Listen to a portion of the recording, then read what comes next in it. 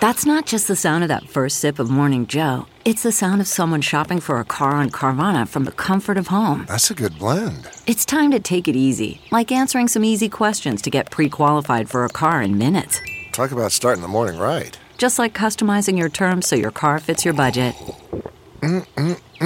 Visit Carvana.com or download the app to experience car shopping the way it should be. Convenient, comfortable.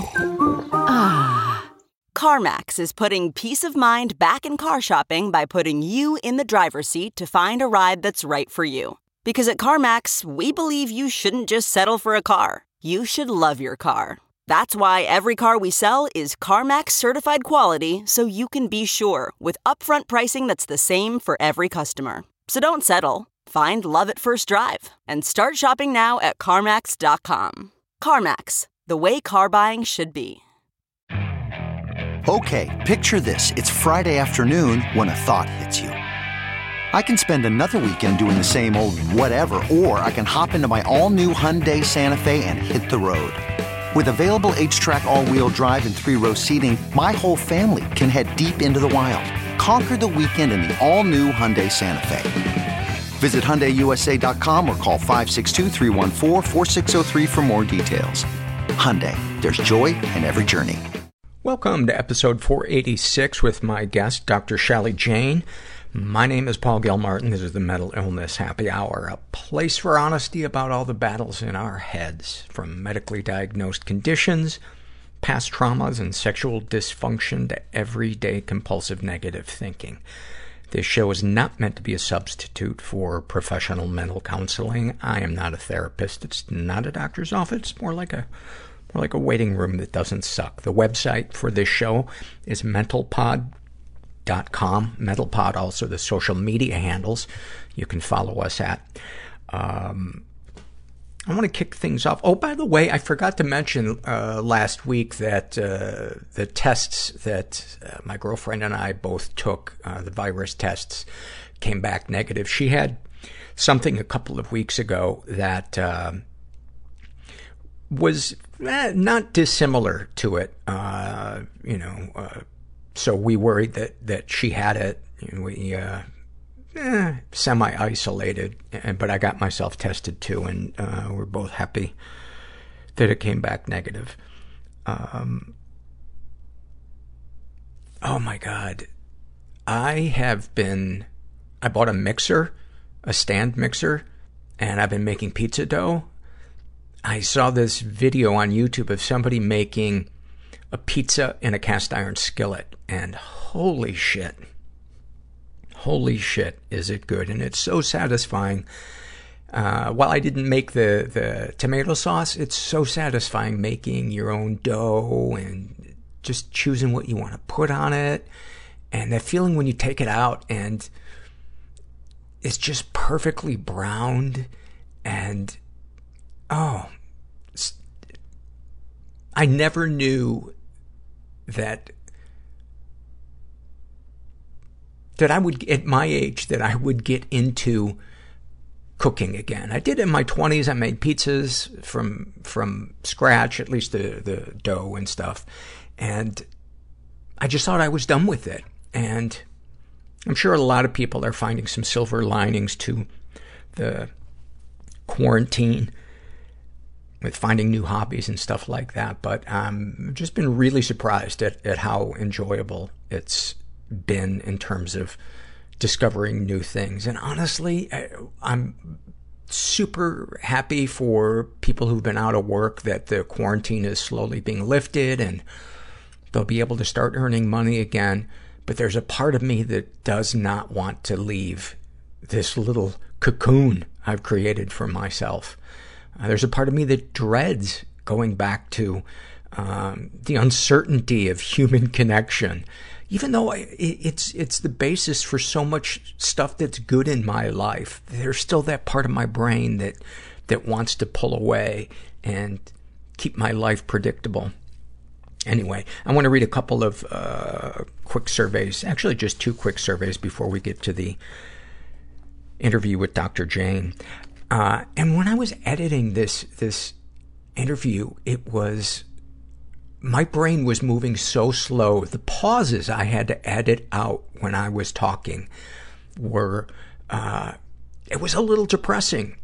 I think at that time I was either not taking, omega-3, or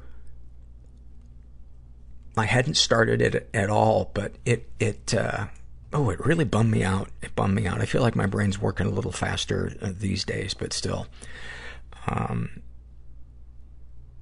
This is from the love survey filled out by a person who calls themselves, I think this is a woman, calls herself Western Fence Lizard. And they write, I've been watching the lizards since the local stay-at-home order. I love being outside and watering my plants and watching the lizards crawl out from behind my pots and give me annoyed looks when I spray water into their hiding spot. I love it when lizards come out on a warm, sunny day and start doing push-ups on a log. A lot of people don't know this, but the reason lizards do push-ups is a lot of them spent years in jail. They become institutionalized, and the recidivism rate among reptiles, lizards especially, is, it's astonishing. Unrepentant. That's really the only word that I would use for lizards. Continuing with their loves. When they wait by my porch light and eat the bugs attracted to the light. And I love the scent of musty, damp basements because they remind me of when I grew up in a wetter climate. Isn't it funny how certain smells, while they're not necessarily pleasant, can bring up such strong, I don't know if you'd say positive feelings, but certainly intense and often complex feelings. And then this is from the love survey as well, filled out by Sabrina. She writes, being bad at social distancing and bumping into a dog owner a few nights ago and yesterday, exchanging a nod and a light smile like, yeah, we're all terrified. But the clear night sky with no light pollution is stunning tonight too. Also, industrial qualities of coffee and dark chocolate brownies is now a responsible adult lunch. So, to those couples trying to make the rest of us feel bad, fuck you and fuck your matching yoga pants. Every little thing feels like the end of the world. The darkness came so quickly. I was so fucking angry. Make me as close to dead as possible. And I felt so powerless. Without the commitment. If there's a word for it, unbearable. It means somebody else felt this way. The feeling is so intense. It is a lot more work. I was frightened all the time. To feed a child's emotional world, everyone feels pain, than it is their superficial world. Everyone suffers. My sexual addiction was the shame. My mom ended up killing that woman in front of me and my brothers. I had to feel that shame in order to feel the pleasure. And I was being a dick to everybody. We are social beings. And the only way you're going to get it out is to cry. We need to be with people. I grabbed them by their throats and led them down to the floor and watched the breath leave their bodies. Well, listen, thanks for coming in. I'm here with Dr. Shaili Jain, who is a psychiatrist. Your practice is based in Palo Alto, and you work at, what is your capacity at Stanford? So I'm a clinical associate professor affiliated with the Department of Psychiatry and Behavioral Sciences. Okay. Boy, that's a mouthful. It is. Yes. Is there a business card large enough to hold that? Yeah, not quite. What a dream guest you are, because your specialty is PTSD. Mm-hmm. You share with us the different fields of work that you have gathered your insights on PTSD. I would imagine clinical research. Mm-hmm. So I wear many hats, primarily that of a clinician. You know, I work in a veterans hospital, so PTSD is definitely on the forefront of everybody's minds in that system. So day to day, that's kind of my work on the front lines, taking care of people who have extensive trauma histories. So clinically, there's the experiences, and I've been doing this for 20 years. So I've worked with people who've survived all sorts of trauma, combat, sexual violence, family violence, surviving natural disasters. Witnessing an event as a bystander. Yeah, absolutely. Witnessing a loved one, be brutally assaulted or attacked or there's so many events that qualify as traumas. So clinically definitely is the major hat that I wear, but I'm also, a researcher. I do health services research, to figure out ways to kind of re-engineer PTSD care to make it more accessible, acceptable, available for people. Because a big problem that we have is that the vast majority of people who have PTSD get help too late. A big chunk of them don't get help at all. And are resistant to it. Yeah, that's the thing. You're dealing with people who are hard to reach because of the very nature of the disorder, because the last thing you want to talk about is your trauma. So I think re-engineering the way we deliver care, meeting people where they're at, there's so much work that can be done to help people who are suffering, to try and reach them earlier so that they can get early intervention, because it is a very treatable condition. It is. Yeah. It really is. It seems as if there has to be a degree of willingness on the part of the person, even if I would imagine if they don't believe it's going to help, still just surrendering to the process of processing the trauma. Right. Well, absolutely. I mean, when it comes to human-made traumas, like violence, it's understandable at the core of the PTSD is a mistrust, of other human beings.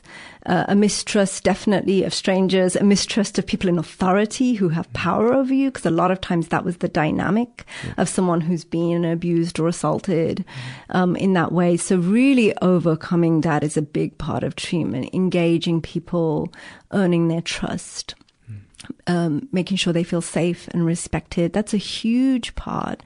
But yeah, getting people to that point. Oftentimes when I meet people, they've kind of hit rock bottom. And usually it's an ultimatum from a loved one. Get help or I'm out. Yeah. It's sad that we meet people there, but it goes to show trauma begets trauma. I mean, PTSD is not just about the sufferer. It infiltrates the way they live, the way they work, the way they create, the way they love. It infiltrates so many people. Yeah. The type of parent they are, the type of spouse they are. So sometimes that is why they come in, that they're not functioning at work the way they want to function. Their personal relationships aren't where they want them to be. A lot of times, as we were chatting about earlier, it's compounded by alcohol and drug addiction problems. And so things can spiral out of control, but the person themselves who's living through it, it's bewildering to them. It's unfathomable. They don't quite understand what is going on, They're really not in the driver's seat. So I think a big part of it is orientating them to what's going on. It's hard because how do you convince somebody that they're looking through a distorted pair of glasses when they can't feel the glasses? Yeah, invisible wounds, right? It's really hard because they can't see them. It's a process. And like I said, it's important you meet the person where they are at rather than imposing everything onto them, meeting them where they're at. And a lot of times it's something simple like, I can't sleep. I cannot sleep. My sleep is awful. And sometimes it just starts with that, and that is the opening in which you dig deeper. Okay, why is your sleep awful? And then you hear about these nightmares they've been having 3 times a week for the last 10 years. Right? Or it starts with, okay, my marriage is ending and I'm distraught and I feel terrible about it. And so meeting them where they're at. So not even necessarily saying, hey, I think you're suffering from PTSD right up front, just kind of working on the issue and then maybe gently, when or where appropriate, bringing labels into things. It varies. Some people, it's very reassuring for them to, you'll meet somebody and it's really clear what's going on and they're hitting all diagnostic criteria and you'll check, and it's really obvious what's going on. And some people are ready to hear that, and it's reassuring for them to have a name to put to this experience, and there's a source of validation for them, and then also that sense of community that they're not alone. You know, at any one given moment in time, there's 6 million Americans who suffer from PTSD. It's severe enough that it needs treatment. That's a huge number of people. So that they're not alone, that can be really reassuring. But it doesn't always work for people, and I think that's where you've got to tailor it, you know, to who it is you're talking with. And sometimes it's not clear what the diagnosis is either. Mm-hmm. You know, can you give an example? So, for example, in the case of people who are suffering with alcohol and drug addiction, sometimes all you're seeing up front is the alcohol and drug addiction. That's what's so obvious in your face in that story. And it's only when that gets stripped away and someone is maybe abstinent for a while, or they've cut back drastically, that you start to notice that they're talking more openly about, say, nightmares or avoidance symptoms or mood symptoms. They're beginning to feel their feelings as they unnumb from the compulsive behavior. Right. Exactly. And let's not forget, sometimes it takes people a long time to disclose to you the trauma that they experience. And I find that to be especially true when it comes to childhood trauma, because, you know, PTSD has been described as a disorder of memory. Mm-hmm. You know, and especially when people are, you know, assaulted or abused, or something really awful happens to them during their childhood, when their brain is still developing and their body is still developing, it can be, the trauma memories can kind of come in and out. Mm-hmm. And so sometimes it can take a while for people to even disclose it. But you kind of need that disclosure to be able to make the diagnosis. You can't really make it in the absence of knowing that there was some traumatic event. So it takes time. So it's a journey. And I feel like from a doctor perspective that I'm a companion on this journey. And, you know, I'm not sure I can fix or cure them, but we can certainly manage the symptoms really well and get them to a much better point. And it's just being a companion on this journey where we're going to have setbacks, you know, where we're going to take 2 steps forward sometimes, but just being there for them. So them having the sense that they're a part of a team, that this isn't being imposed on them, you know, like you have the flu and we're just going to give you shots. Yeah, it doesn't work. 20 years of doing this, it does not work. To impose something on someone does not work. It's not the right approach on so many levels. They have to be ready. They have to be at that point. And, you know, as a psychiatrist, I'm quite comfortable with ambiguity. I don't need to see a result right away. I just don't think human beings are wired that way. They're too complicated. And it could be that I might have a conversation with someone today. They might not be ready to listen to me, but maybe something will filter through, and maybe a year from now, 2 years from now, the penny will drop, and that's okay with me. But I don't think you can, you know, the very nature of trauma in itself makes someone feel out of control. So I'm not going to do anything that's going to reenact that, you know. Yeah. They have to be ready. They got to be able to, wanting to do that work. And I'm not saying the work's not challenging. It is, but they have to want to do it. It's got to be a decision that they're leading and I'm supporting.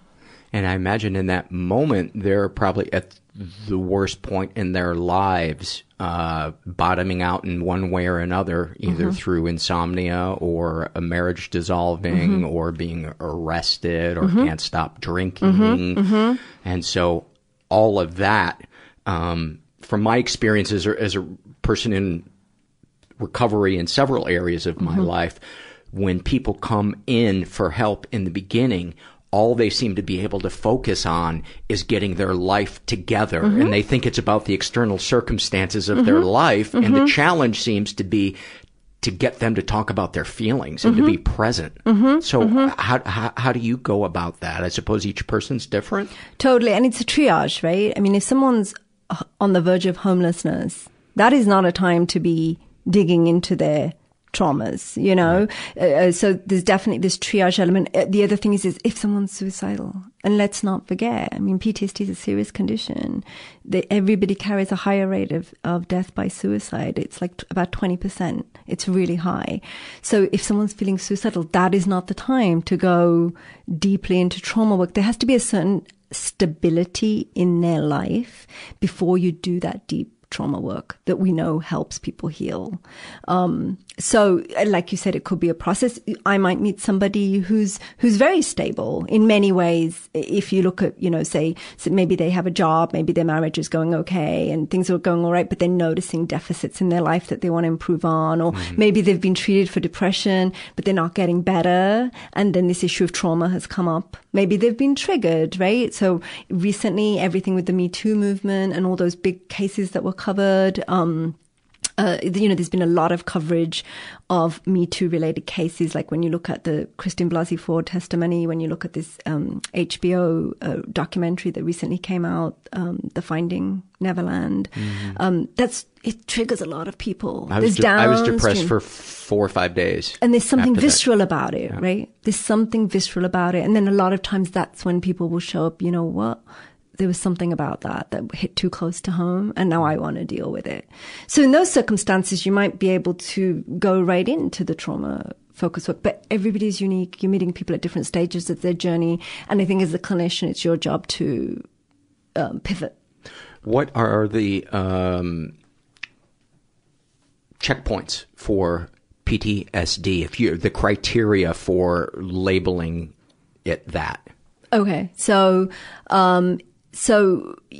obviously PTSD, just by definition, it's linked to a traumatic event, right? Mm-hmm. And so, I think it's important to be clear what qualifies as a traumatic event, because that gets a little diluted sometimes. So, there's obviously a lot of stressful things happen to people all the time. You might lose a job or have a really bad breakup, and those are really stressful, and I don't mean to diminish those. But when we're talking about trauma in the context of PTSD, we're talking about something, oftentimes it's life-threatening, right? Or a threat to somebody's kind of physical and bodily integrity, like in the case of rape or sexual violence. Usually in these traumas, someone thinks their life is going to end. Their sense of normalcy is totally shattered. So just to give you a sense of the type of traumas we're talking about. And even if they're not going to die, but that their safety is being compromised in a way that overall feels like my life as I know it is being ripped away from me. Yes, right. So, for example, if they were going about their life thinking they were doing everything they should be doing, and then suddenly the whole basis and the foundation for what they believed to be true was just pulled out from underneath them. So that kind of level of trauma, it's difficult. You don't want to tell somebody something wasn't traumatic to them when it was. There is that gray area. But generally speaking, if you want to look at how we diagnose PTSD, if you want to really go by the book, it's these massive type of traumas, after experiencing something like that, there's a whole slew of symptoms that people will feel. Now, what gets confusing about PTSD is a lot of your brain's natural response to trauma mimics a lot of PTSD, right? So if any of us went through a major trauma, it's going to be normal that you are not sleeping, that you feel on edge, that you replay the thing again and again and again in your head. And I think we can all think of situations where that has happened. But in a way, in those early days, that is your brain's way of healing. Mm-hmm. Okay. It's kind of got to go through that just to process what happened. Mm-hmm. And a lot of people will say that with time, they'll heal naturally. The vast majority of people will heal naturally with time. And those memories will be no more traumatic, 5 years down the line, 10 years down the line. And a lot of people will say they've grown, right? Mm-hmm. They have a period of growth. They call it post-traumatic growth.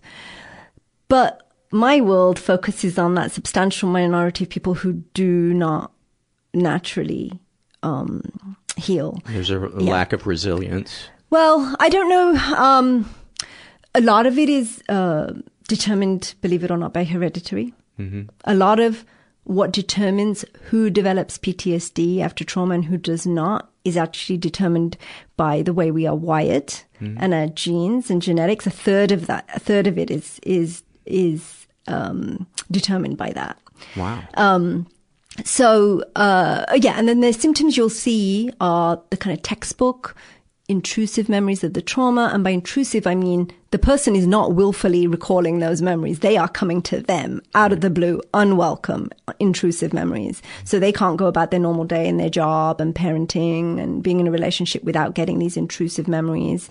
Flashbacks is, that kind of quintessential symptom of PTSD where the person is reliving the trauma in the moment. And if you've ever seen anybody going through that, it's one of the most horrifying things to watch because they are not in this moment. They are being taken back in time. And a lot of times they'll relive that memory and all of the actions and the bodily sensations that went along with that trauma. Nightmares is a classic. The classic PTSD nightmare, they replay the trauma again and again and again, and it can happen many nights a week. It can go on for years and years.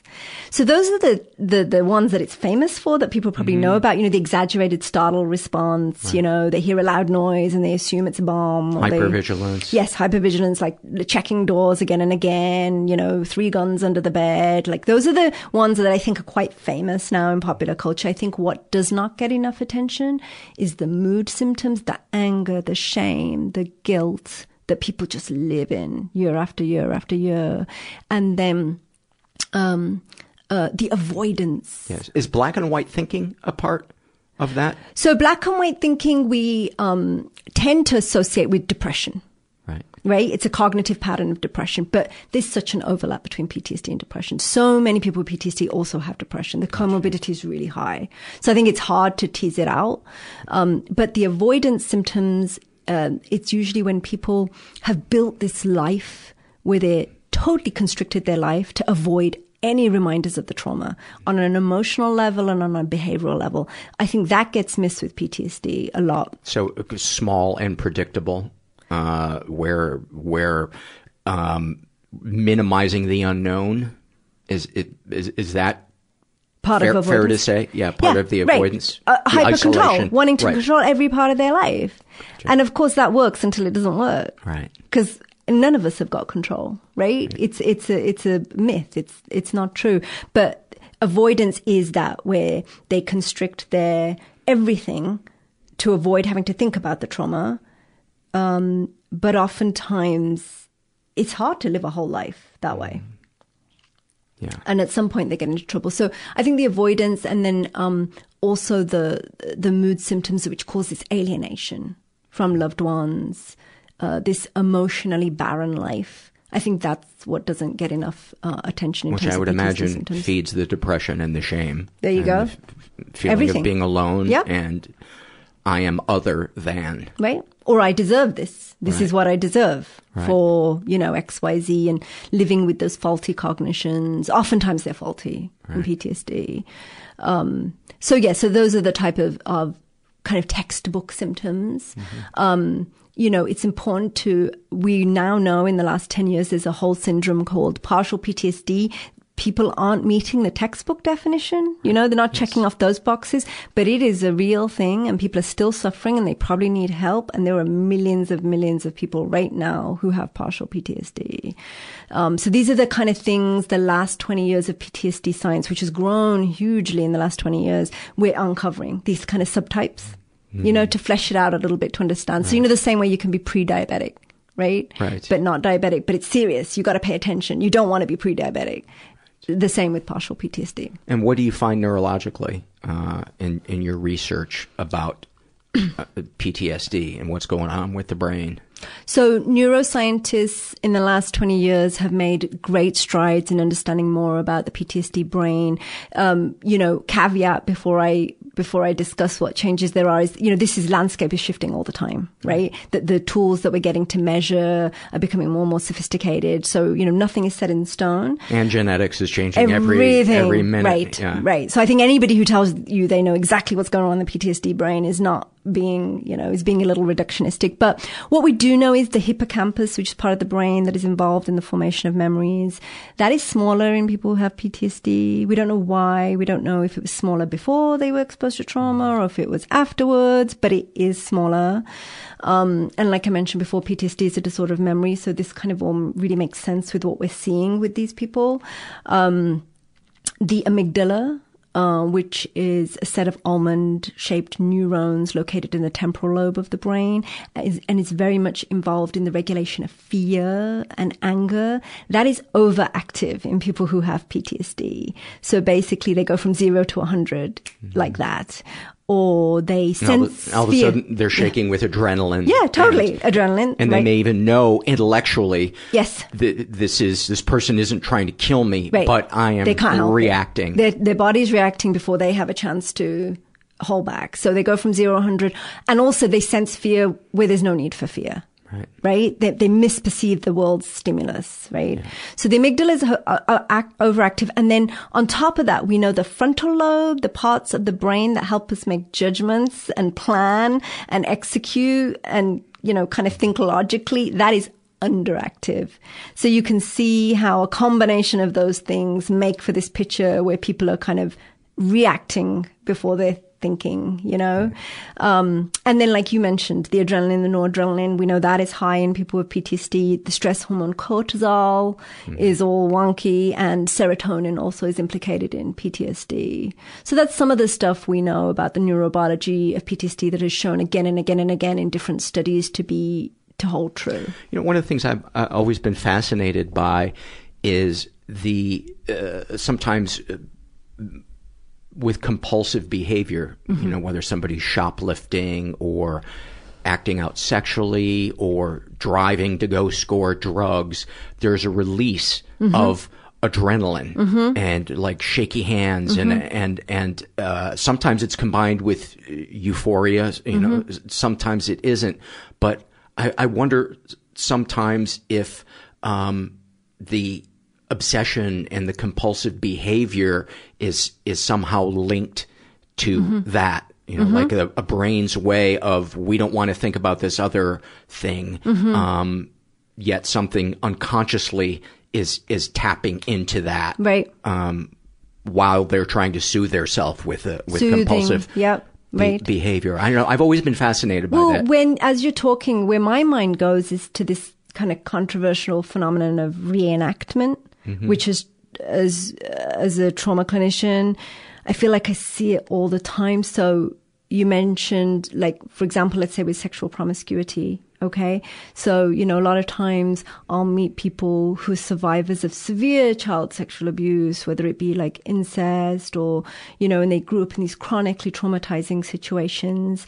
And in their grown adult life, they will continue to engage in promiscuous behavior and expose themselves to risk all the time, even though they're acknowledging the trauma they experienced as a child. But it's almost like they're on autopilot and something else takes over. And there is this phenomenon of reenactment where it's like your body is wired to go through the same thing again and again and again because it feels familiar. And I have experienced that, right. And it can be a high unlike no other, especially if you're in a place where you're numbing yourself with drugs and alcohol, because to feel any kind of good stimulation, you need a jolt with, like a cattle prod. Right. And so sometimes high risk behavior will achieve that, and it's familiar. Right. It's familiar. Right. Yeah. And like you said, you feel alive. Yes. Right. But then it's instantly followed by shame and then, regret and, and a vicious cycle. Yeah. So reenact. Yeah. I feel like that's maybe how it ties in with PTSD, this phenomenon of reenactment. And part of the effective treatment for PTSD is to help people bring what is kind of implicit up to the surface so that they can get back in the driver's seat of their life. What do you mean when you say implicit? So, a lot of the memories of PTSD, they're implicit in the sense that you're not, so you have explicit memories. Like if I asked you, what's your address? What's your social security number? Where you kind of go into your brain and you retrieve the data and you regurgitate it out, right? Explicit, I have to actually think about it and go in, get the information, come out. Implicit memories are like, say, if you're driving a car and you're absorbed with what's going on your radio or the podcast that you're listening to, and somehow you end up home, but you can't quite remember how you got home. Yeah. Your implicit memories kick in to make sure you paid attention to that red light or that stop sign or the pedestrian on the street. So you kind of go on an autopilot. Yes. But the implicit memories that kick in, but they respond to environmental cues. Okay. So it's kind of your brain functioning on a wavelength that you're not totally aware of. And that is the problem with a lot of people with PTSD. A lot of those memories are implicit memories. So they're kind of taking control of someone in a way without the person really deliberately retrieving them. Right.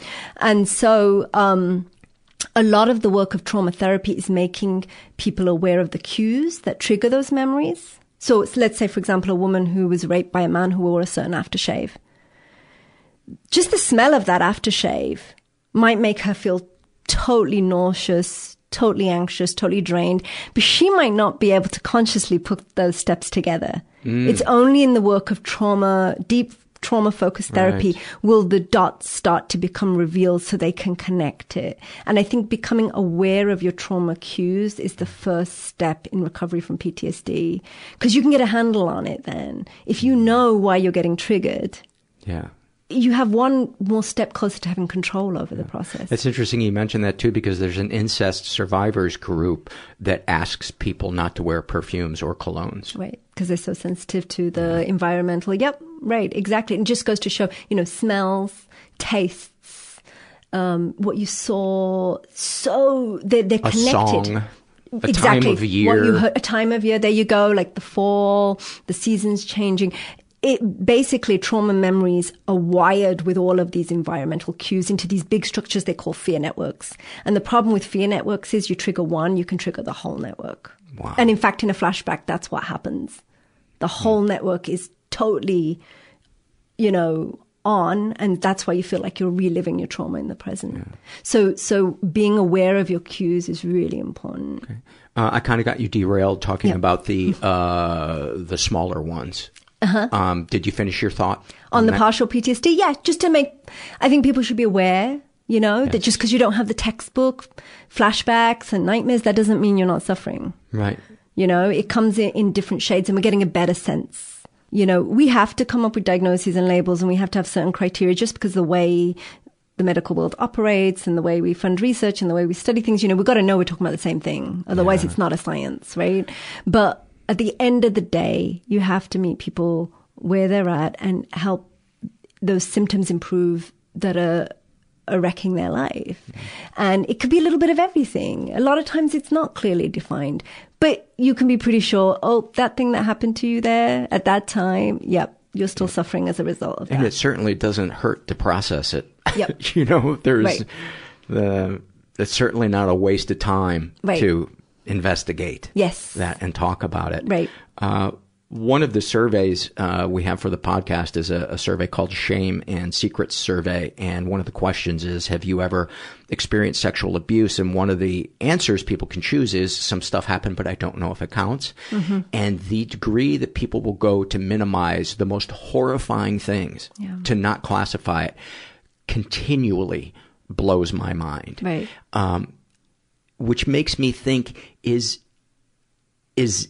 what are the reasons for that? Both, let's say universally, what are some of the reasons for it? Is it the brain's way of protecting that person so that they can function? Is it related to the fact that when a lot of us experience an event that is traumatizing, we go numb, and that gets kind of placed in a numb folder, right, where we view it almost dispassionately, right, to protect ourselves. Yeah, but if it were to happen to somebody else, we would feel differently about it. I mean, I think you bring up really good reasons, and they could be great explanations for all. I think when people survive trauma, oftentimes traumas, especially the traumas of human design, like abuse or assault, they really shatter all we hold to be sacred and true. So these events become unspeakable, too terrible to utter aloud. So we don't speak of them. And speaking of that, that's the name of your book, correct? And I think that the reason I bring that up is because it's when they become unspeakable that PTSD thrives. Right. And sometimes survivors want to speak, but society isn't ready to hear them. So if you're raised in a family that doesn't want to hear that, your uncle or your grandfather is sexually abusing you, then the survivor is forced into silence, and then it becomes unspeakable. So a lot is determined by that. But yeah, I mean, going back to the title of the book, that's exactly it. PTSD thrives in those conditions, and making the unspeakable speakable is actually part of what works to help people heal. And I've heard many people, when sharing about going to an authority figure to say, hey, this is happening to me, they often say that if they go to a parent and that parent calls them a liar, that's more traumatizing than the event itself. Secondary injuries. So true. So true. I mean, every single patient I meet, and I've treated thousands of patients over 20 years, I have to ask this question. Were you abused as a child, sexually, emotionally, physically? Okay. And I would say that 20% of the time, these grown adults, because I see adults, I don't see kids, will say to me, yes. But the story doesn't end there. The next question I ask is, did you ever tell anyone? And there's usually 3 categories. There's those who told someone, they told an adult right away, and something was done. The perpetrator was stopped. Sometimes the perpetrator went to jail, or they were banned from the house. Like, swift action was taken. It was done. The second group will say they spoke up, but they were told they were a liar. Right? And then the third group will say, I didn't feel I could speak up. I didn't think anybody would hear me. And it's those latter 2 groups who suffer the most, in my experience. And at least in terms of the surveys that I read, and 10,000 people have taken this survey. Wow. That forms about 90% of the responses of people who did experience sexual abuse. That they weren't heard.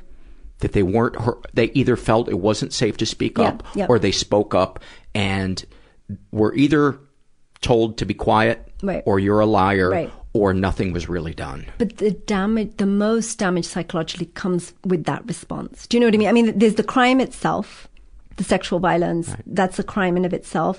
And then there's these secondary injuries that come when people disbelieve, or they blame, or they shame.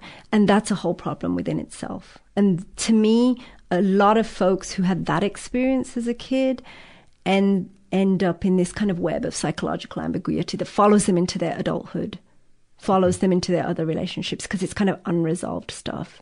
But that brings me to this thing you were talking about, universal thing. I feel encouraged when we live in times where we are more and more open.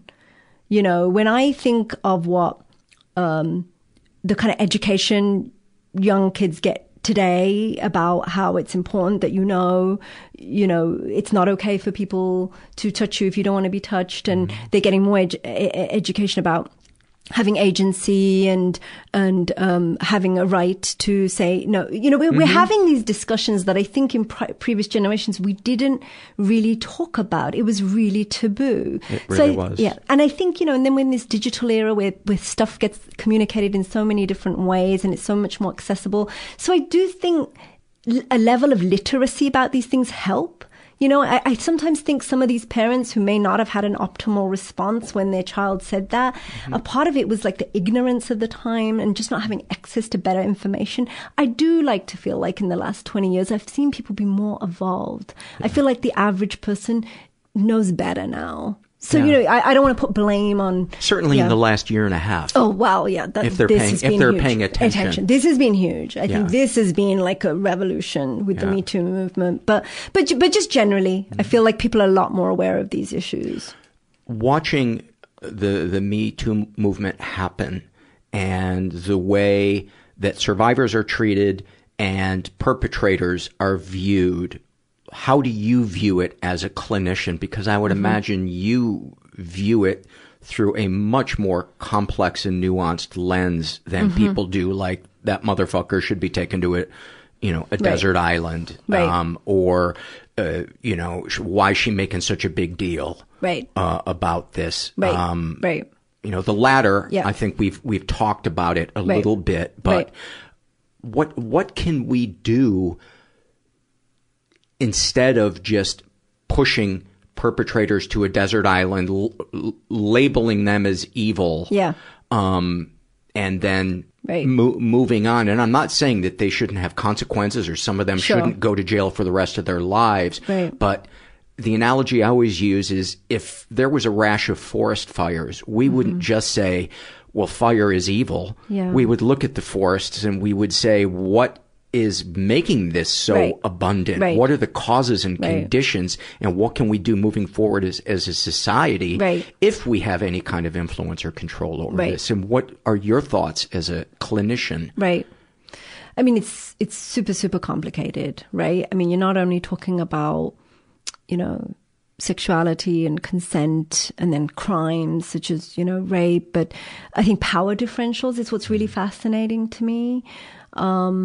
I feel like that's something we're tapping into, that how a dynamic of a relationship changes when there's a power differential. And for me, what oftentimes I see is between a parent and a child, right? And how complicated that is. So, in the cases of, let's say, kids who are abused by a caregiver or a trusted adult, there is this theory called betrayal trauma theory, where a child doesn't has to almost block out what happened in order to survive physically. Because the child has to live, right? And they're dependent on these adults for, food, housing, shelter. And so they can almost dissociate from what happened because of this betrayal trauma theory, that they have to kind of survive to get through this period. And then it might only be years later when they look back on the situation that they realize, right? You're smiling. You describe my life exactly. There For you go. 20 years, my ex would tell me, you have not dealt with the way your mom touches you, talks to you, the things she did to you. And I would I did not want to hear it until I was ready to hear it at 48 years old. So 40 years of minimizing something, putting it away in a folder and having all the signs that you talked about. And I feel, I apologize to the regular listeners because I've mentioned this every time, but I feel I need to present a full view of this, is that I went on as an adult to become a womanizer, an objectifier. I'm ashamed of the way that I acted. I'd like to believe I'm not that person anymore, but that I think always needs to be mentioned with it, because it's so complicated, and the ripples of these things, if we don't get help, we don't process it. It gets... It's unwieldy. It gets spread. And trauma begets trauma. Hurt people hurt people, And like you said, we're not excusing behavior that's criminal. We're not excusing that, but we have to be curious about that, And so I wonder, when I see somebody who is as sick as a Harvey Weinstein, the podcaster in me, after I think, well, thank God this guy's been brought to justice. I hope he goes to jail. I hope these people who were victimized by him get the help and feel their pain validated. Then I wonder, how did he become that? What happens to somebody who behaves that way? What happened to them that they behave that way? And those are obviously, I think those are really, really important questions. It's impossible to know with every one individual, but I think a lot of times what I see in people who have trauma histories is, they have two sides of them. Do you know what I mean? The victim and the perpetrator can come to lie in the same person. And you have to be okay. You have to be able to put those two opposing thoughts in your mind and have them live together to be able to really see the person as an integrated whole. Right? A patient who I know was really, who I know was badly treated, who I knew had a horrible childhood, who I knew was exposed to way too much violence, can at the same time be a victim of that, but also be a perpetrator of violence in his everyday life. Right? So there's no point in disintegrating them or that doesn't work. You have to integrate them so they can understand themselves as a whole. I think we've got to be curious. I think the worst thing that can happen is shut down the conversation. I think this is one of the most important things to understand, sexual violence in our society, in our culture. And to keep the dialogue going is really, really important. Because as you know, in other parts of the world, I mean, they're not even anywhere close to talking in this kind of detail. It's still so taboo. Yeah, when people throw around words like, that person's evil, I don't like language like that because I feel like that ends a conversation. I like to use words like that person is very sick. They're, possibly they've got some traumatic wound that they're acting out through this. And I think people sometimes misconstrues that means I don't think that person should have consequences. Right. I do. They're not mutually exclusive. Right. Yeah, I hear you, and I agree. I think when you call someone evil, it's a really good way of giving yourself distance from the situation. Yeah. That evil is somehow something really rare and unusual, and you're not going to encounter that in your life. Right. Whereas if you look at the statistics for trauma, just sexual violence alone, like 1 in 5 American women have been raped. What does that mean? I mean, this isn't the man in the back alley, the stranger in the back alley. 1 in 5 means it's people we know. Right? So, but I think by calling them evil or something unusual, we can put ourselves distance and reassure ourselves that we're okay and we're safe. But of course, that is total fallacy. Yeah, that's interesting. Almost like how the victim will sometimes minimize or blame themselves for it. It's like the things we will tell ourselves to dissuade ourselves from the idea that the world can be a bit chaotic and random. Yes, absolutely. And that, I think one of the prevailing cognitions that they noticed when trauma scientists were trying to understand why people develop PTSD, they realized that a lot of people go through life with this cognition that bad things don't happen to good people. That was their fundamental belief. Like if you really dug deep, that was their thinking. So then post-trauma, their whole worldview was shattered. Yeah. Because what does that mean? If that happened to them, well then what did that mean? So it was almost part of the treatment for PTSD is really dismantling your cognitions, starting from scratch, and then building up a new way of how you view the world. And what are some ways that people might view the world? Does spirituality ever factor into it?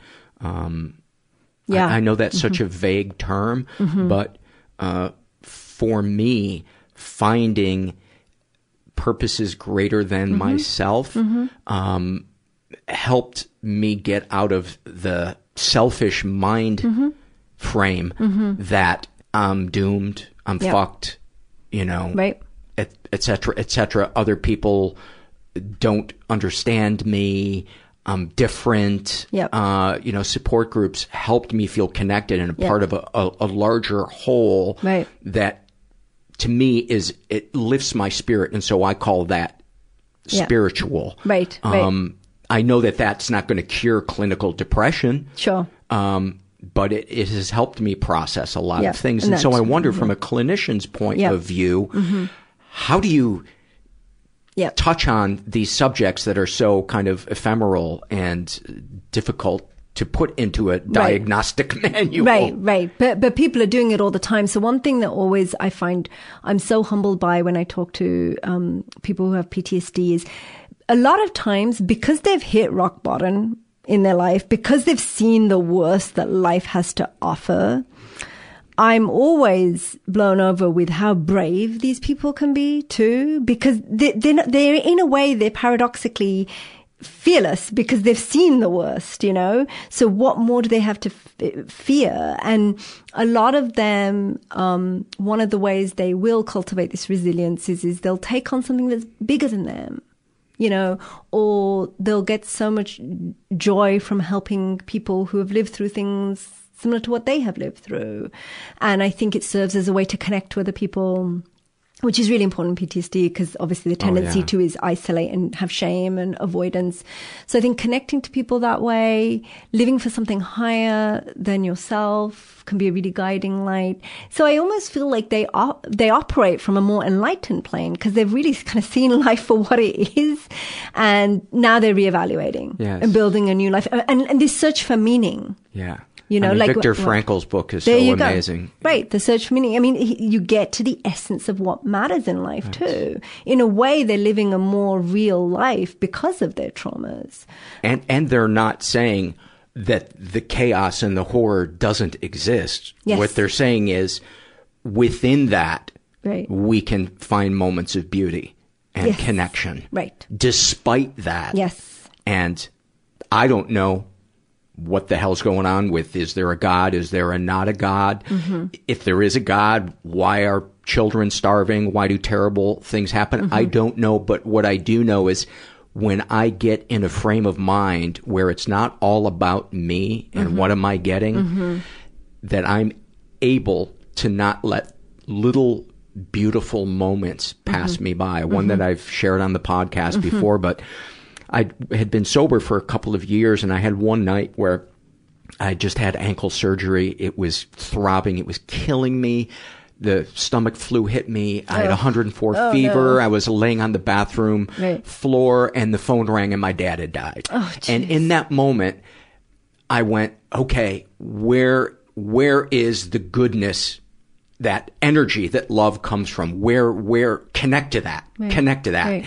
And it's like this energy came down and comforted me in that moment. And I smiled because I knew I will get through this. Yes, it's going to be painful. Yeah. This all sucks. Yeah. I'm not denying that it sucks, but it's a part of life, and I will get through this. And I said to myself, the next couple of weeks, I'm going to, as I go back for my dad's funeral, I'm going to look for the moments of beauty. I'm going to try to see where, for lack of a better word, God is. Right. And as I was packing to go back for the trip, my one leg was in a cast. Oh, boy. I thought, I only have to pack one shoe.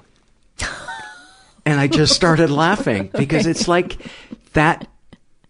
They're everywhere. I get to get wheeled through security at the airport. And some people would say, well, you're just being dim-witted and you're pushing the silver lining thing a little bit too far. Right. It works for me. Right. It brings me peace.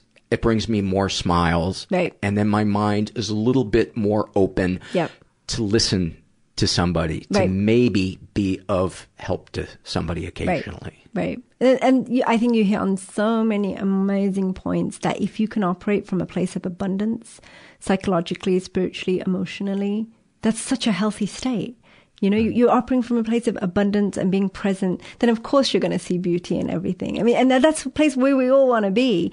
The problem with people who are in the thick of PTSD is they're just survival mode, which is a place of poverty. Yeah. So all they see is what's right in front of them. And they have that scarcity mindset. So I think switching from being in a survival mode all the time to being in a mode where you can thrive, such as what you described under that condition, that even though when you were getting hit from all angles, you could thrive and smile through it. That's what I think the goal is. But, at the same time, people can't operate in that mode every day of every week for the rest of their life, right? No. It comes and goes. It comes and goes. Yeah. It's a daily battle, but worth the effort. And it took years to get to that place, and I can slip away from it in an instant and be, wanting to fight somebody. Right. When you get somebody who's in that survival mode, how do you deal with them as a clinician? Now, you talked about triage. They're having trouble sleeping. Mm-hmm. You try to get them to sleep first, and then you'll look at the next layer that comes up, or what? Yeah, I mean, I think restoration of basic biological rhythms is just really important. I mean, if people are not sleeping, there's just a limit to what you're going to do. I mean, your human brain needs sleep, So I think restoring sleep, nourishment, and maybe using some kind of low-hanging fruit strategies like, relaxation, deep breathing exercises. They're already, when they're in that state of mind, they are already overstimulated. They're already kind of on edge. So throwing too much information at them is just going to overwhelm them even more. So just the most simple of things we can do to help people kind of get down to baseline. Mm-hmm.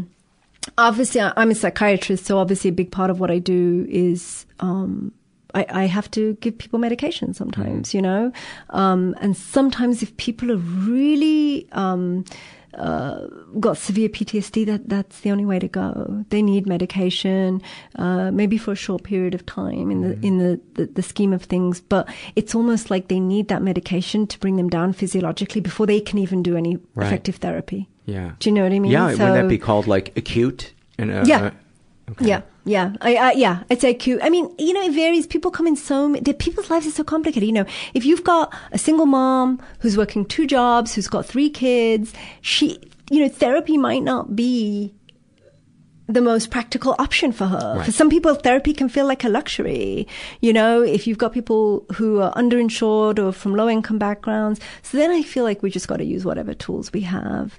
And there are medications that we know are very effective for people with PTSD. I mean, I don't think a month goes by when I don't see someone have a life altering transformational medication. So it's definitely one of the tools we use. It's not the first line treatment for PTSD. Talk therapy, trauma focused psychotherapy is still always going to be the first line. I would still recommend it to everybody. EMDR is a good one, right? EMDR has got excellent evidence. CPT, which is cognitive processing therapy, PE, which is prolonged exposure. All of them have got excellent evidence to support their effectiveness in helping people with PTSD. So, that would definitely be your first line. But the reality is it's not an option for Somatic everyone. experiencing was a profound thing for me. Tell me that a little bit. It was founded by Peter Levine, and it's a little too long probably for me to be able to do it justice, but it's a way of releasing trauma from the body that isn't as talk-based as talk therapy. It's a way of kind of reliving in a safe environment the thing that was traumatic, but because the clinician that is with you has created a trusting environment, it's safe to go back. And I was kind of rolling my eyes like, I'm going to give this thing one more session. And then I had a session that absolutely so much came up and out and was so cathartic. I felt like the Tin Man who had just been oiled. Wow. And I could feel things leave my body. I could find the words that I couldn't say when I was 11 years old. Wow. And I felt like I don't want to be on this planet. I'm so scared, and there's nobody to protect me. And that experience that you had, the benefits of that were sustained over time, you felt? I feel like it, That's very impressive. That's really good. I think, is it Waking the Tiger, Peter Levine's book? Was it Waking the Tiger? Body Keeps the Score is Bessel van der Kolk. It is? Yeah, Body Keeps the Score is by Bessel van der Kolk. Oh, then maybe it's Waking the Tiger. I think. I don't want to, I'm not 100% sure, but I know, for sure I know the Body Keeps the Score is Bessel van der Kolk. Oh my God, I've been telling everybody it's Peter Levine. Yeah, but I think Peter Levine's is Waking the Tiger. But you bring up a really good point that, and this is something I'm becoming more and more open to as I hear people's experiences. So a lot of the traditional trauma-focused psychotherapies, they're very cognitive, they're very in your head, right? And a lot of the homework exercises and the writing exercises, they work for people who are comfortable with those mediums, right? And of course, not everybody is comfortable in those mediums, and people are wired very differently. So I definitely feel it explains the popularity of a lot of these mind-body approaches, where the physicality of the PTSD is looked at, So I'm definitely open-minded to everything. But at the same time, I want to make sure people try what we know is tried and tested and that we have really solid evidence for. I really want to make sure people have access to those treatments. And I did have good results with EMDR as well. And good that was another event was processed with that. And I again felt like muscles were relaxed that I hadn't felt that relaxation with and since I could remember. That's amazing. Yeah. Right. And slept for almost 2 full days after one EMDR session. That's so encouraging. Yeah. So, I think hitting it on as many fronts as you can. Trying everything and just keep going, even if it feels like, I'm a hopeless case. Right. But also know how brave you are for naming it, giving it a name, identifying it's a problem and doing something about it. Like, I have the utmost respect for people who are willing to do that. Because the millions of people who have not accepted they have a problem and they've just gone on ruining people's lives for centuries. I have so much respect for people who show up in my clinic and they're willing to say, you know what, there's something not right and I need some help. Brave people, because there's thousands of people who will never do that. So I feel like that bravery should be given kudos. It's not easy. It's not easy to be that vulnerable. To come find a complete stranger and open yourself up that way, it's scary. I see it as the gift of desperation, but thank you for your compliment. Thank you for your compliment. Give me the name of your book. Oh, it's called The Unspeakable Mind. The Unspeakable Mind. Yeah. And I don't know whether or not it will be out when this airs, but it will be out May 7th of 2019. Shaili, thank you so much for a really, really illuminating conversation. And thank you for the work that you do, because God knows our vets, they need it. Oh, it's absolutely my honor and my pleasure to be here. Thanks for having me. Boy, did I enjoy talking to her. I want her to be my psychiatrist. There's something so comforting about talking to somebody who has mental health experience, even if they're your therapist or your psychiatrist or not, but just feeling during that conversation like you're in the hands of somebody who knows what the fuck is going on. Because mental and emotional struggles are so complex sometimes, and it's just exhausting trying to figure out what you need to worry about, what you don't need to worry about, what actions you should be taking, on and on. And speaking of therapists, our sponsor for today is BetterHelp.com. If you have never tried online therapy, give it a shot. I'm a huge fan of it. I've been doing it for a couple of years, and I have a therapist who truly, truly cares, and she'll send me links during the week, TED Talks, ask me questions about, have you been mindful about this? How's the eating sugar late at night going? Stuff like that. It's cool. So go to betterhelp.com/mental and make sure you include the /mental part so they know that you came from this podcast, and then just fill out a questionnaire. And if they have a counselor that they think is a good fit for you, they will match you up with one, and you can experience a free week of counseling to see if online counseling is a good fit for you. And you need to be over 18. This episode is sponsored by When Breath Becomes Air. When Breath Becomes Air by Paul Kalanithi is the exquisitely observed memoir of an idealistic young neurosurgeon attempting to answer the question, what makes a life worth living, as he deals with his own terminal cancer diagnosis. It's a stunning reminder to live while we are alive. A must-read for anyone in medicine, from a doctor-turned-patient. For healthcare workers, expand your view on patient care and the fragile beauty of our mortal lives through Kalanithi's unforgettable words. Some of the questions Kalanithi wrestles with in this book include, what makes life worth living in the face of death? What do you do when the future flattens out into a perpetual present? When the future is no longer a ladder towards your goals in life? What does it mean to have a child, to nurture a new life as another fades away? When Breath Becomes Air is a #1 New York Times bestseller, Pulitzer Prize finalist, and named one of the best books of the year by the New York Times Book Review, People, NPR, The Washington Post, Slate, and more. When Breath Becomes Air is available wherever books are sold. Learn more at prh.com/breath. Okay, picture this. It's Friday afternoon when a thought hits you. I can spend another weekend doing the same old whatever, or I can hop into my all-new Hyundai Santa Fe and hit the road. With available H-Track all-wheel drive and 3-row seating, my whole family can head deep into the wild. Conquer the weekend in the all-new Hyundai Santa Fe. Visit HyundaiUSA.com or call 562-314-4603 for more details. Hyundai, there's joy in every journey. Let's get to some loves.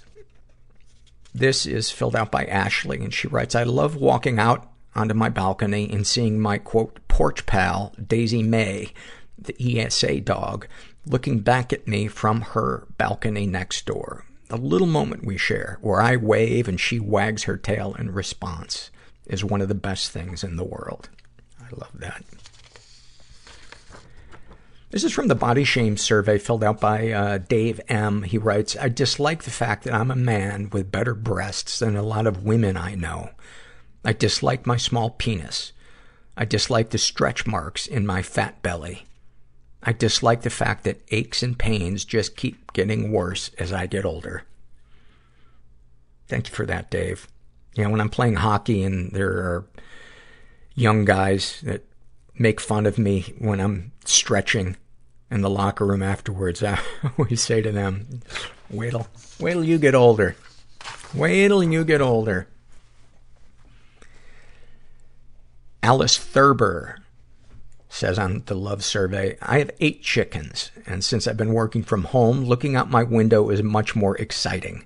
Watching my chickens and dogs playing in the yard, being able to hear their egg-laying songs during the day brings me happiness in these stressful times. I didn't know that chickens sing songs. I guess a lot of chickens are in cover bands, but they only sing songs about chicken. I didn't actually, in all seriousness, I didn't know dogs and chickens. I suppose there's examples of any kind of animals that will play together, but I'd never really pictured a dog and a chicken. I always just imagined if a dog saw a chicken, it would want to kill it. This is from the babysitter survey filled out by a woman who calls herself I'm Probably Overreacting. She identifies as straight, is in her 20s, was raised in a stable and safe environment, ever been the victim of sexual abuse. Some stuff happened, but I don't know if it counts. And it's in relation to what she shares here. She was being babysat and felt something sexual. I wish I could say how old I was, but weirdly, I have little to no recollection of my childhood. I must have been about 4 or 5 because my youngest brother was a baby when the sitter was hired, and she didn't last very long. I remember at this age, my mother used to shower me because I was too lazy or too young to do it on my own. So one day my parents were going out, and my mother, before leaving that day, told me that if I wanted to shower, I had to do it on my own.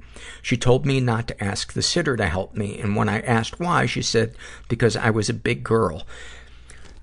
Why wouldn't your mother apply that to you showering by yourself when she was around? I don't know. That's a red flag for me. So obviously when they left, I asked the sitter if she could help me bathe, and she did. I don't remember much, but I remember instead of giving me a bath, she turned the shower on. I only remember the sensations. I can't picture anything visual, but I can remember she had very long fingernails because she touched my genitalia.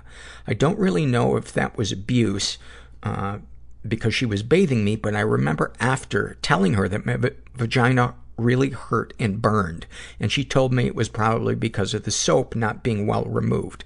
I know this is disgusting, but till this day, 20 years old, when I shower, I try and not wash the soap away properly down there to see if I feel something. I still haven't felt that sensation again, so I don't know. She was later fired for mistreating my sister, who must have been 6 or 7 at the time. She would call her names and scream at her. I didn't tell anyone, and I don't remember what I thought or how I felt. I don't know if it affected me. I just know that I started masturbating at a very young age, but I had so much embarrassment over it, I can't think of an exact age. Probably by the age of 8, I was already masturbating. Remembering these things, what feelings come up? I feel sadness because I will never know, and if I did, my mother told me not to ask her to shower me. Do you feel any damage was done? I really don't know. Have your experiences influenced how you view your children being babysat? I'm not a parent, but I hope if I have kids that my mother will be there to help me with them and babysit them. Thank you for sharing that. And she is sending some love from South America. Thank you for that. Thank you for that survey. And so many people, I think, have that hurdle in recovering where so much stuff is gray and they're just going back and forth on, am I making too big of a deal? And ultimately, I think, let's just process it. Let's just say, this is fucking with me, and let's forge ahead. You know, I'm not doing this to bring a court case against somebody. I'm doing this so I can let all of these emotions out that I've been holding in, especially the shame. Savannah shares some loves. She writes, the comfort and peacefulness of feeling my partner's chest rise and fall while he sleeps. Folding warm laundry while listening to murder podcasts. I've got to assume that she's cleaning blood out of her clothes. And deep cleaning the fridge. I hate throwing out food, but the purge is satisfying. Oh, those are great. I just did that with my fridge the other night. And it's like there's always some condiment that you're like, where the fuck did this come from? When did I ever use, mustard with chickpeas? This is from the body shame survey filled out by a guy who calls himself Chubster. And he writes, what he likes or dislikes about his body. I like my calves. Growing up morbidly obese really toned the fuck out of my legs. So when I ended up losing 100 pounds, the muscles really popped. I hate my gut. I have lots of excess skin from obesity and my gut is saggy and disgusting. I have hairy man boobs. I often oscillate between losing and gaining weight. It doesn't take much for me to put the pounds back on after losing them. It's a shitty back and forth that I don't ever expect an end to. I suffer from body dysmorphia, so it's extra hard to see my body objectively. To me, it looks absolutely terrible. Like a wad of bubblegum dropped in some hair. Oh, what a sentence. A wad of bubblegum dropped in some hair. Thank you for that, man. And I'm sorry that you are suffering with this, but thank you for that,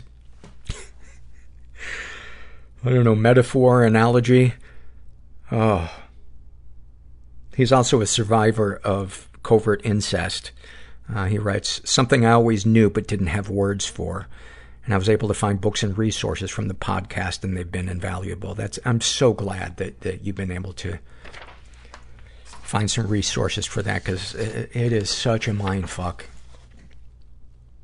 This is from the love survey filled out by Neapolitan22, who writes, I love the sound of my dog's tail pounding against the floor when I reach down to pet him.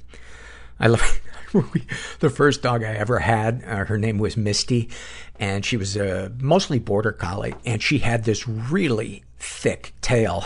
I remember one time we were on summer vacation, and of course the parents all had their whiskey sours around the table, and she got excited and her tail knocked a full drink off the table. Oh. I love when I get into a little dancing groove when I play the bass, and the power I feel as I move my hands up and down the fretboard. Oh, there is nothing like a good bass groove. And I never realized how difficult it is to really find a rhythm and notes that takes a song to the next level. So many of the Beatles songs, if you listen to them and really focus on the bass and imagine what it would sound like with a different bass, you realize what a genius Paul McCartney was on the bass. I also love that bass sound when it's just really not low like in rap, like not that low, but it's kind of I don't know how to do it. It's hard it's almost like there's no sustain to the note. It's very short, but you almost feel it. It's almost like a click, like a really fat, round click.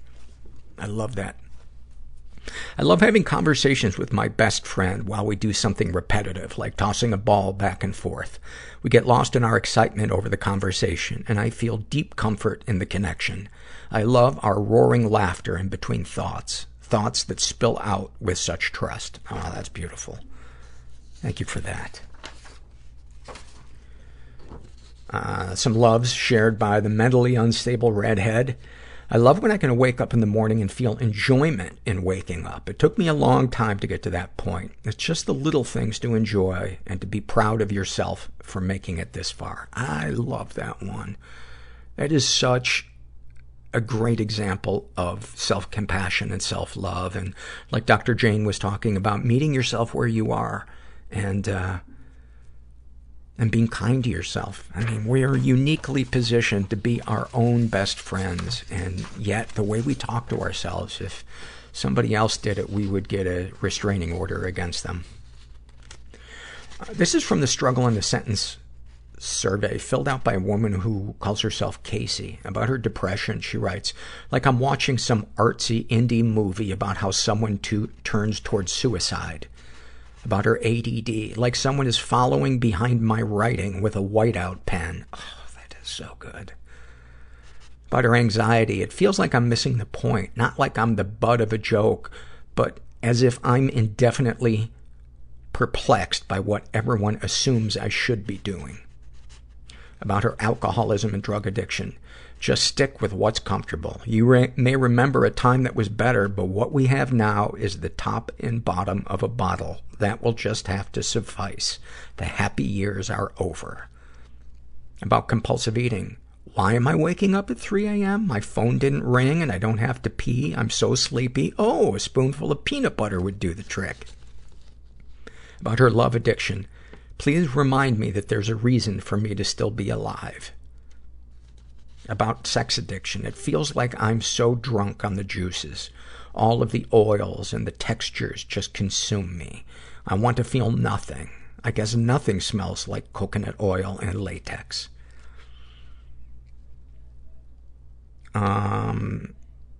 About health issues. I was having sex and doing a great job when I went into cardiac arrest. My doctor says I need testing to see if I could die any minute. I thought, I can't imagine living knowing that I could die any minute. Then I realized we all do that every day.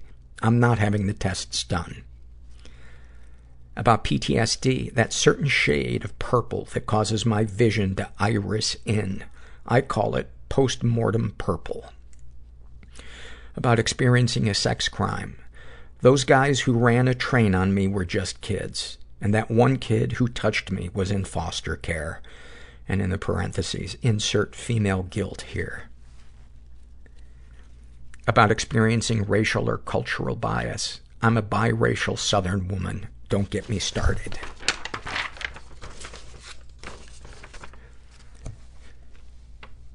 A snapshot from her life. I was madly in love with my best friend. We spent 4 years together as innocent 20-somethings that society rejected. He was my world and my safety net. I was his. I let him see all of my pain and my colors. He loved my colors. A year ago, I had to leave him in my peak of positive mental health. I had outgrown my companion. Every bit of me immediately crashed down, and every piece that I had picked up was taken by the wind. I lost control of my drinking, sexcapades, self-awareness, and self-worth. I still don't regret leaving him. If this is me, I want to see it. Wow, that is deep. That is so deep. Thank you for that. And, wow, you truly are a seeker. You know, I think it's one of the best things that we can be blessed with is curiosity and a desire to want to have more knowledge about who we are without becoming self-obsessed. There's such a fine line between self-reflection and self-obsession. This is from the body shame survey filled out by Elisa. And she writes, I hate the mere fact of even having a body. As far as what gender they identify as, she identifies as a woman, but in terms of her sexuality, she writes other. I don't know anymore. I hate the mere fact of even having a body. I don't like anything about it. Maybe that I'm underweight. I do like that, but I hate all my bodily functions. I don't like eating. I don't like bodily fluids. I hate feeling anything in my body. I don't like bodily sensations. I don't want to be in there. There is a part of me that I'd like to get removed, but no doctor would do that. I basically wish that I just had no sexual organ, no vagina, have it cut away, and certainly no penis. I don't like my thighs, upper arms, my ass, and my stomach. I think they're too fat. I'm absolutely disgusted by my backside. Everything about it is horrible.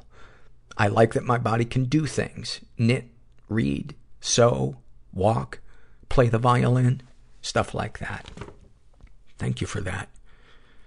And you might find some healing by combining some of those issues and writing a song called I'm Absolutely Disgusted by My Backside, and then play it on violin in front of everybody you went to grade school with. Just a thought. I'm not a therapist, but I do have some really great ideas. But seriously, thank you for that. That was a really deep survey. This is from the Shame and Secret survey filled out by a woman who calls herself My Brother Fucked Me Up Literally. She identifies as straight, is in her 20s, was raised in a pretty dysfunctional environment, and writes, however, I never saw it as dysfunctional until I was in college. Ever been the victim of sexual abuse? Yes, and I never reported it. I was sexually abused by my older brother when I was 5 or 6 years old. My brother would abuse my sister and I when he was babysitting. I do not remember my sister ever being involved, but recently my parents told me that he abused my older sister a few times but got bored with her because she gave in to his demands, quote, too easily. Side info, my older sister is 3 years older than me and is special needs. She has the intelligence of a 10-year-old. I became my brother's primary focus because I would resist and he would have to manipulate me into touching, licking, or sucking him. I am more angry at my parents because when my brother confessed to them what he did, my parents did nothing. They took me to Ruby Tuesdays and asked me if the events he told them about had happened.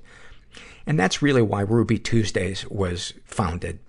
It was a place for people to verify incest. I hope you don't think that I am mocking you or minimizing your survey. Sometimes I just get uncomfortable with pain and have to make a stupid joke. My dad says that he called our church's counseling services to see how he should handle the situation, and they said that by the way, calling the church to see how you should handle childhood sexual abuse is like calling wolves to ask how to fence in chickens. He got off on using his mind games. Oh, wait, back up. My brother was, they said as long as the abuse had stopped that no further action was required. So fucked. My brother was never removed from the house, and neither of us ever went to any therapy.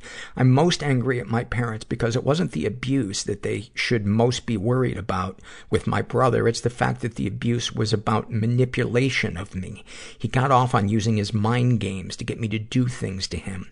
I worry daily about the things he has manipulated his wife and children to do. Whenever I am at my parents' house and they Skype with him, and I see my 5-year-old niece walking around his house in her underwear, I feel absolutely sick inside. After telling my parents about these feelings I was having when I would see my niece on Skype, my dad told me that he is 100% confident that my brother is not a sexual predator. When I told my therapist this, she told me that she bets my dad was also 100% confident that his son would never sexually abuse any of his siblings. She has also been emotionally abused. To put it in simple terms, I most definitely have, quote, daddy issues. To this day, I have extreme jealousy and trust issues. I also would use men as toys in high school and college. I would take it as a challenge if boys were not interested in me to get them to give me attention. I would tease them until I got their attention. But as soon as I had them, I didn't want them anymore and would ignore them or hook up with someone else to show the person I was leading on that I wasn't interested. I also witnessed my mom beat the crap out of my dad. I remember sitting on the couch in the living room and turning around to see my mom start hitting my dad. She started slapping and hitting him in the face, charging towards him as he tried to back away from her. He eventually backed up and hit his head on the corner of a kitchen cabinet. At that moment in my life, I gained so much respect for my father because as my mom was attacking him, he just took it. He never raised a hand at her. He just let her do that to him. And after this incident, he stayed with her. Wow, I don't know if I were in that situation that respect would be what I would feel. I would certainly respect that he restrained himself, but I don't know if I would respect that he just allowed it to happen. That, you know, he didn't leave the room or the house or, you know, call 911 or something. But, I don't know. And again, I've never been in his shoes, so who am I to judge? By the end of the night, they were cuddling on their bed. I remember being so angry at my dad and not understanding, wow, this is where I gained so much respect for my father. And then she writes, I remember being so angry at my dad and not understanding how he could love her after she did that to him. That's interesting that she respected him for taking the abuse, but then that changed when she saw him being affectionate with her later. This shit's so complicated. I also have a memory, I was a sophomore in high school, of my father coming downstairs to break up a fight between my siblings and I. He was wearing black pajama pants and a white undershirt. He broke up the fight and told us that it was before 10 a.m. on a Saturday and we should know that Saturday mornings are him and my mom's, quote, sleep-in time. I don't remember anything else he said because all I could think about at that moment was how my dad had a fully erect boner that he didn't even try to hide. I assume him and my mom were having sex before he came down. Growing up, my dad would always flirt with women and comment on how they looked. He would tell my mom that he wasn't hitting on these women. He just noticed those things because he worked in beauty care. To his defense, he did work in beauty care. I don't know. I don't think that's an excuse for saying that kind of stuff in front of your wife and your daughter. His job was and still is to find people who make counterfeits of his company's products and arrest them. See, all my daddy issues. Even though I know my father's behavior was inappropriate, I still feel a need to defend him, which is so normal. It is so normal. You know, like we talked about in this interview with Dr. Jain, that there's a part of our brain that wants to minimize it. That we had to do that to survive, because otherwise what are we going to do? Move out of the house at 8? Any positive experiences with the abusers? I played competition soccer growing up, and my dad would come to all of my practices, games, and take me to all my tournaments. Growing up, I always felt like my dad was my best friend. I could tell him anything. After years of therapy, I'm finally beginning to understand that my dad was very emotionally abusive and manipulative. My dad is a very smooth talker. Everyone who meets my dad is immediately charmed by him. He was always flirting with women. However, if my mom ever mentioned the name of another man, my dad would get ridiculously jealous and go into an emotional funk. Everyone would walk on eggshells around him for days. Now that I'm an adult, I have a much better relationship with my mom, although I'm still scared of her.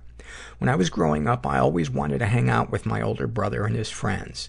I feel like in some sick way, I missed his attention after the abuse stopped. Darkest thoughts. I often imagine beating the crap out of people. I want to grab their hair and bash their heads onto the ground. I want to hook up with a girl.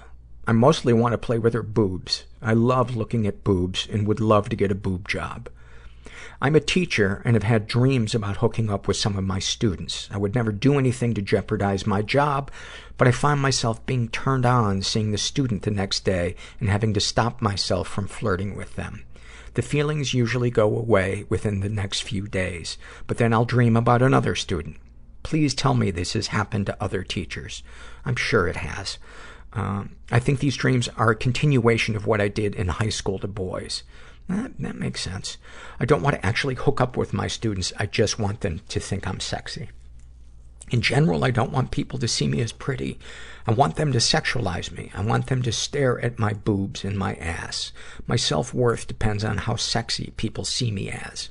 Recently, I gained a bunch of weight after having a child. I am completely and utterly disgusted with myself.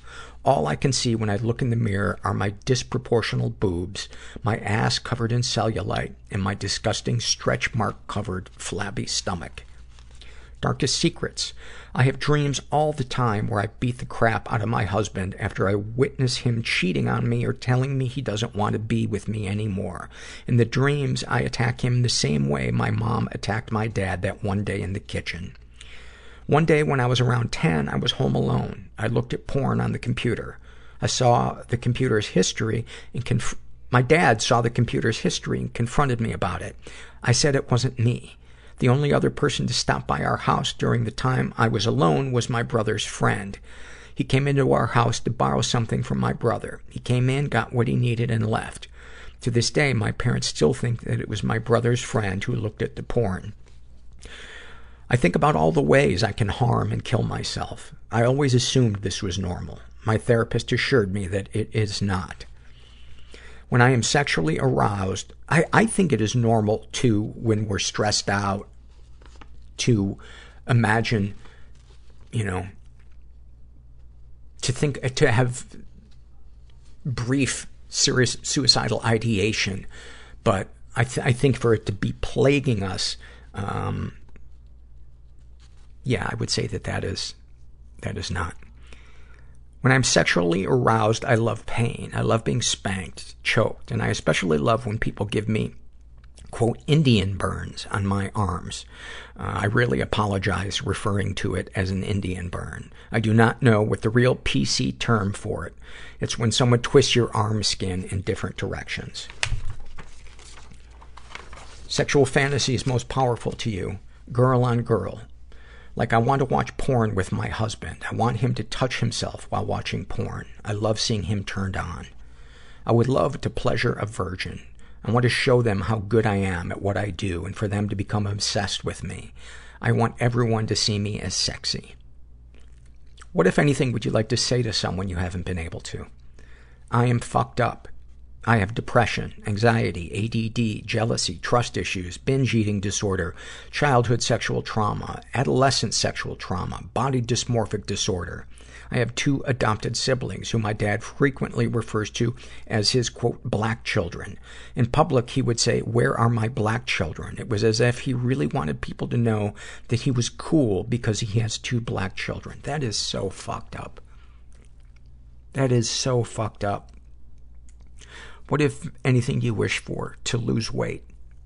Have you shared these things with others? My mom knows we're both fat. How do you feel after writing these things down? Emotionally drained, but it feels really good to finally write it down. I read all my answers out loud to my husband, and it felt so good for him to hear exactly what is going on in my mind. That is so great that you did that. That is such an opportunity for you guys to grow closer together. Man, that must have been scary. That must have been scary. Wow, that was, thank you for going so deep on that one. And then finally, this is a happy moment filled out by dogs, cats, witches, and bats. And she identifies as a trans woman. I have complex PTSD and recently experienced a traumatic event. Yeah, I know, not a happy moment, bear with me, which reignited a lot of things. Emailed my psychologist, told them, they agreed to a video chat, set up a time, and I got ready. My mother was making too much noise, vacuuming and such. I texted my girlfriend. She said, "Come over here, do the video chat, hang out for a bit, then go back." I went over, shaking and nervous, crying. My girlfriend's cat came up to me, purred and meowed. She hugged me, made me coffee. The cat made coffee. I had the video chat with a cat on each of our laps, coffee and my girlfriend. We talked for close to an hour, made another appointment, and afterwards I looked over to my girlfriend and said, "You make all the debilitating, crippling trauma worth it." I've never felt so in love, so safe, so cared for. We ordered food. I fed her cats, watched shows. I fell asleep for 17 hours on her couch. Woke up to one of her cats curled up next to me. The best part? I found out later that she'd texted my mom saying that I'd be spending the night. And she had completely eliminated all items, objects that relate to my sexual trauma from her house altogether. I cried again and hugged her for a whole 5 minutes. I fucking love you, Courtney. Wow, thank you for that.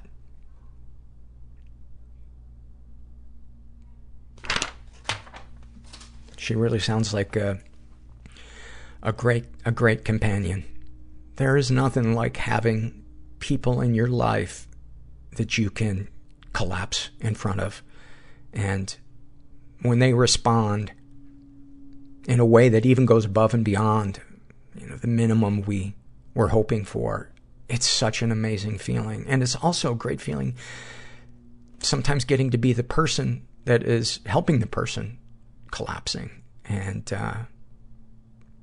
yeah. I hope you enjoyed our episode this week. And, boy, I definitely want to get Dr. Jain back on the podcast. Thank you to everybody that has been filling out the survey. Thank you to the people who are still hanging in as Patreon donors. I really, really appreciate it. And to anybody considering supporting the show, you can do it through a one-time donation at PayPal or a recurring monthly donation, and occasionally qualify for things that I raffle off, like cutting boards I make and stuff like that, at patreon.com. And the links to all that stuff are on the website. But, yeah, if you're out there and you're struggling, just never forget that you are not alone. And thanks for listening. Everybody I know is bizarrely beautifully Everybody fucked up I know in some weird way. Bizarrely beautifully fucked up in some weird way. Bizarrely beautifully fucked up in some weird way.